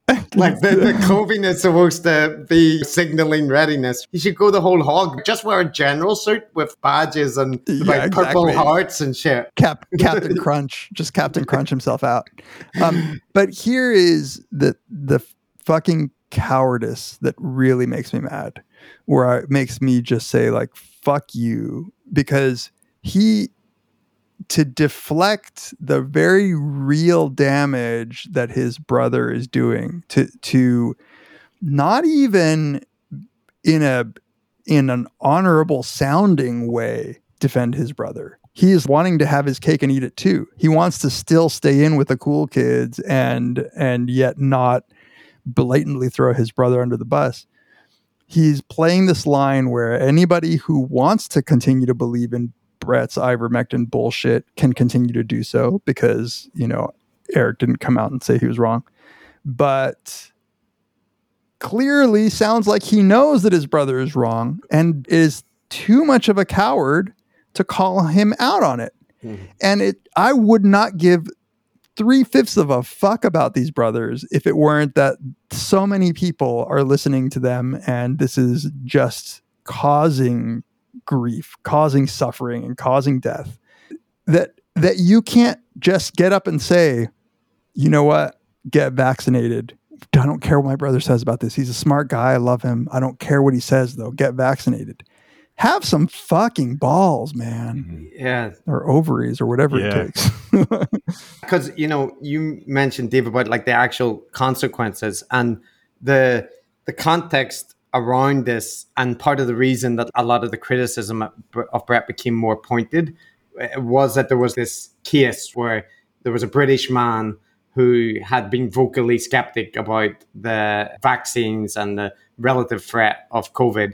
And he was sharing Brett's content, and he basically live streamed almost up to the point where he died right from it. So it's like, God, it's a tragic event. And of course it's it's just an anecdotal story. We can plug in the statistics, Chris, can't we? And we know by the audience reach and so on that we can confidently expect there's more than one. Anyway, go on. Sorry. Yeah, it's a dramatic illustration of something which Yuri and various other people are saying has to be happening behind the scenes. And obviously it is, because when people don't take the vaccines and there's a deadly virus going around that is killing millions of people in a global pandemic, people die. And there's an amusing element to it where Brett's fans are leaving reviews for horse paste on Amazon, right? And it's hard not to have a kind of macabre, that's the way you say that, humorous reaction to it. But it also,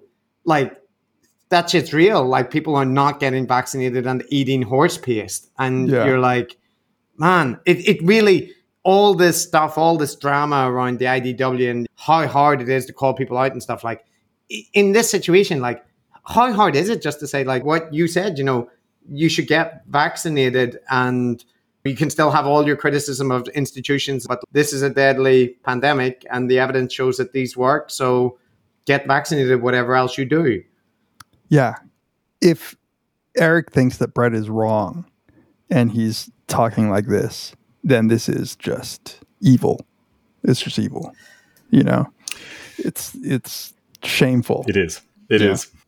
Look, there's two final clips, so maybe this will bring us back. We can come to end on a positive note. These clips are going to really lighten your day. So one is, you remember the Better Skeptics project? Remember that, Matt? that we were trying to finish out. Well, here's Brett responding to that project. This is how he reads what that project found. I thought this is a dangerous way to do this. It's prone to several different kinds of bias that I don't see protected against in it. And I was very concerned about, a process that,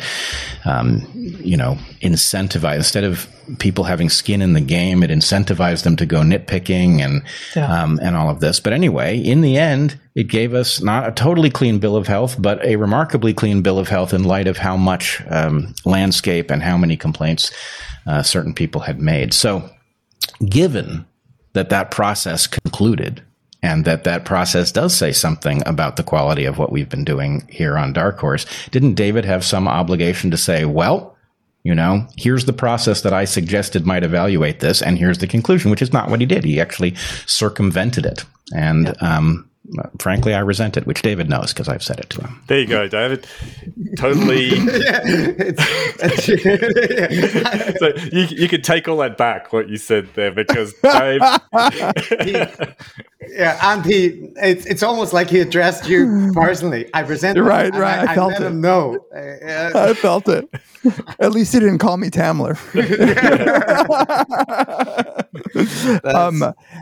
I mean, what an amazing ability to read into something the way you want to read into it. Imagine it's like you delving into your Reddit and finding someone issuing a defense of you and saying, well, we had our criticisms, but on our Reddit, if you look, there's somebody who thinks that we are the dog's balls, and like, really, what else matters at the end of the day? And to like wrap it in that rhetoric, I was really concerned. I know that there are biases that creep into the process.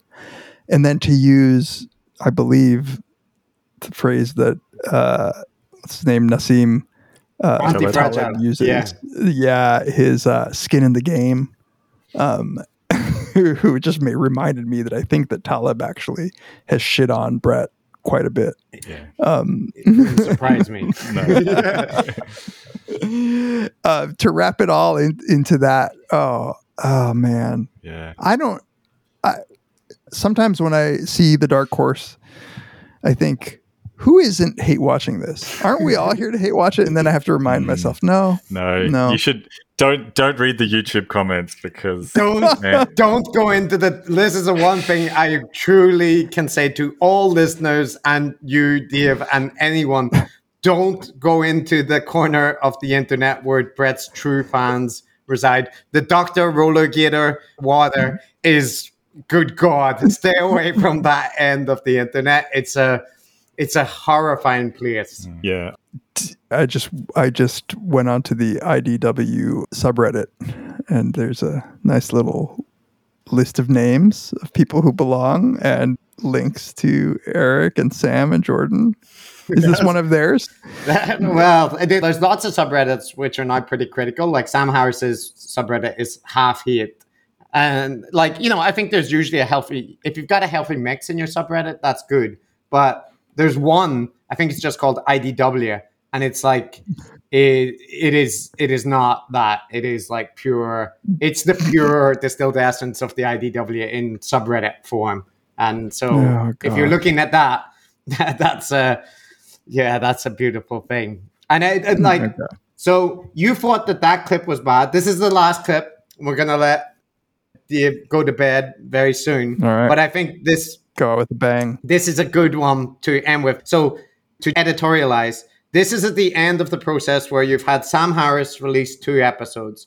You've had Yuri Dagan do a 2-hour slideshow presentation with David Fuller. Then David Fuller comes out with a massive long article in Aereo, which is quite sympathetic to Brett, but which essentially says, he's just trying to make sense in this ecosystem, but it at the same time says, but he's got trapped in the neck bubble and he's promoting disinformation. And so there's that article. Then there's this huge article in Medium, which David Fuller also releases, going through the evidence for each of Brett's claims and collating all of the refutations. And he releases a video series where he's interviewing people kind of slamming Brett. So these 3 things come out on the same day. And that's part of what Brett is reacting to. So he has that. He has Eric has appeared with David as well, essentially doing as much as Eric can do to say negative things. And then Brett and Heller released a podcast which essentially avoided all mention of the ivermectin vaccine controversy until it got to the Q&A section. And then they addressed it in a few short segments. So this is an extract from that clip of why they haven't talked about it and what they're going to do moving forward. I mean, there is a lot more to say, but basically, there's been very little careful scientific pushback. There's been a lot of social pushback. And what we have said privately to people is this feels very postmodern. It feels very familiar. It feels very much like there's a social universe and a set of social conclusions that people insist that we must come to. And trying to figure out what is actually true should not interface with that social universe, nor does social pressure change what is actually true. And so we have made a conscious decision to not be talking about it as much anymore, absent big changes in what we understand to be true. We are not going to play defense. We are not going to respond to critiques that don't have new information in them, and the people making them know what that means. And there's just a lot of evidence that continues to grow that suggests that the position that we have laid out, both in what we wrote and what we have said on many previous episodes, holds. And if that changes, if anything about that reverses, we will absolutely come to you, our listeners. There you have it. You know what? Can I just say fuck you guys for ruining the rest of my night? First of all, it's because of you guys that I can even, just through hearing, I can recognize all of their voices just because of your tweets. Second, tonight I'm just going to be on like r/IDW trying to get into the minds of these people.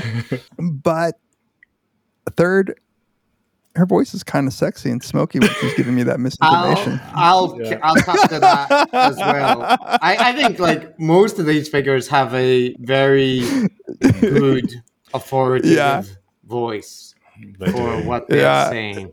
I would pay to listen to 2-channel audio of Heather and Sam Harris, in each ear, to like whispering, blowing down. What's that book that was like a spin-off from the Twilight series that became like a erotic sensation?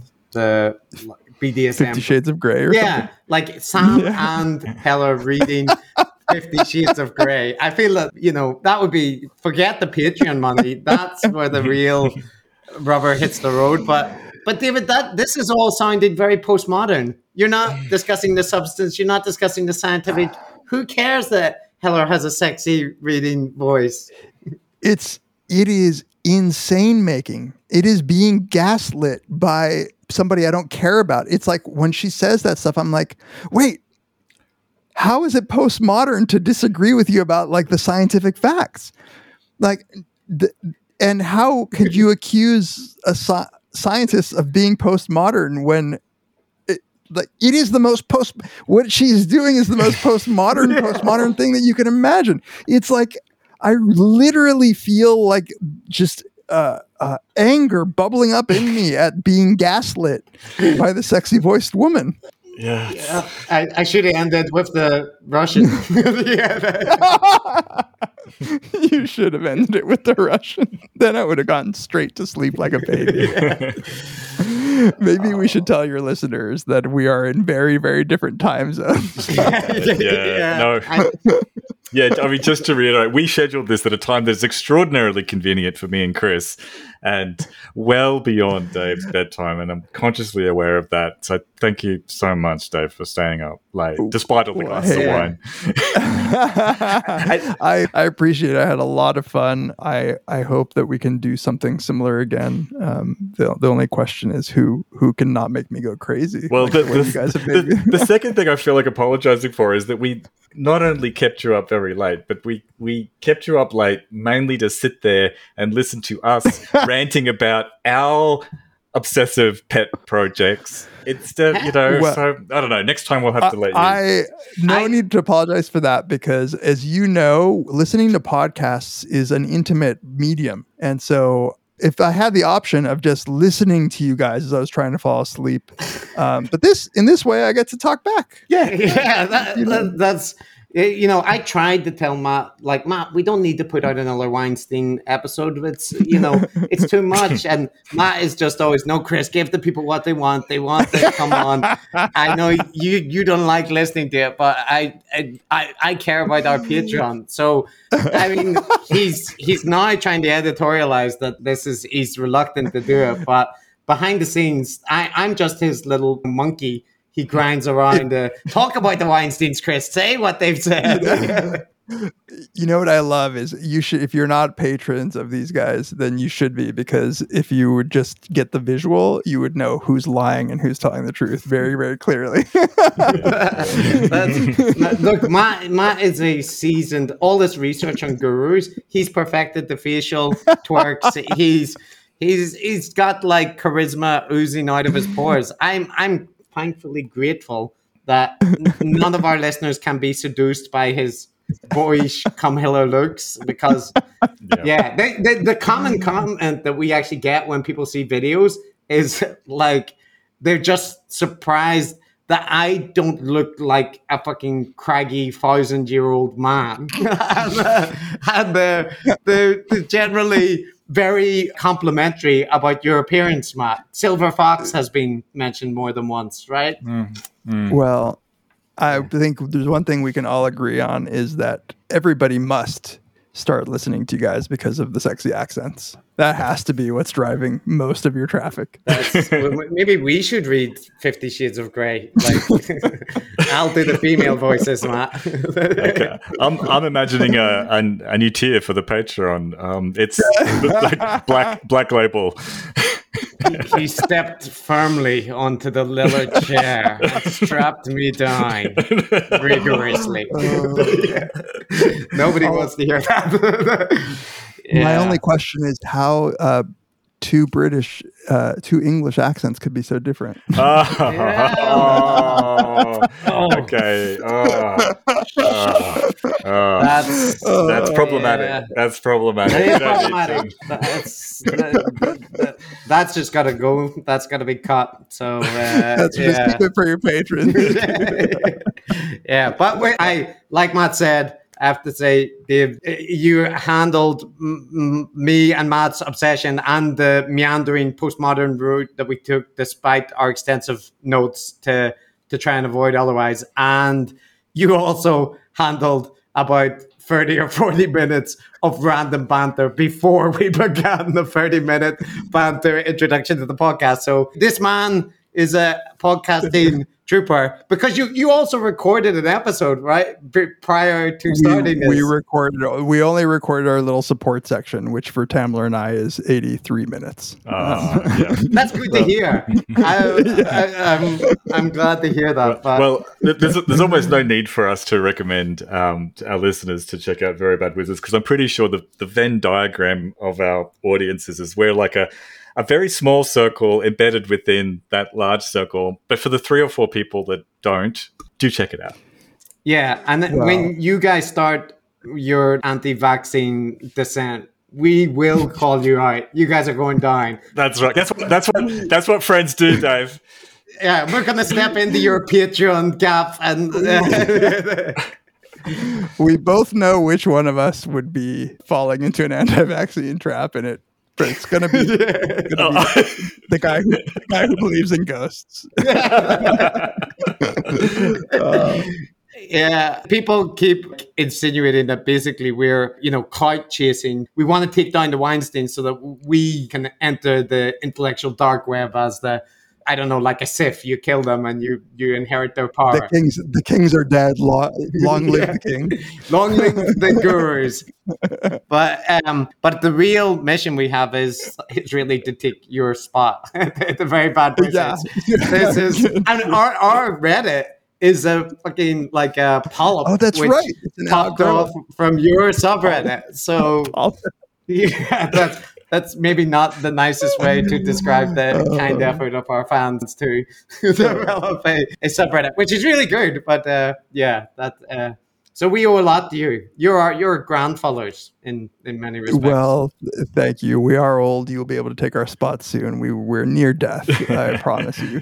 But thank you guys so much for having me on. This was a blast. Yeah. According to lineage selection, we're all working for the same ends anyway. So at least us white people. All right. Well, enough bantery, exity things. Cue outro music. So cheers, Dave. Everybody listen to Very Bad Wizards, and don't listen to the Weinsteins for medical advice, but do listen for entertainment. And every so often, and not every week. And for gauge theory. That's how we should end everything, for gauge theory. Yeah, for gauge theory.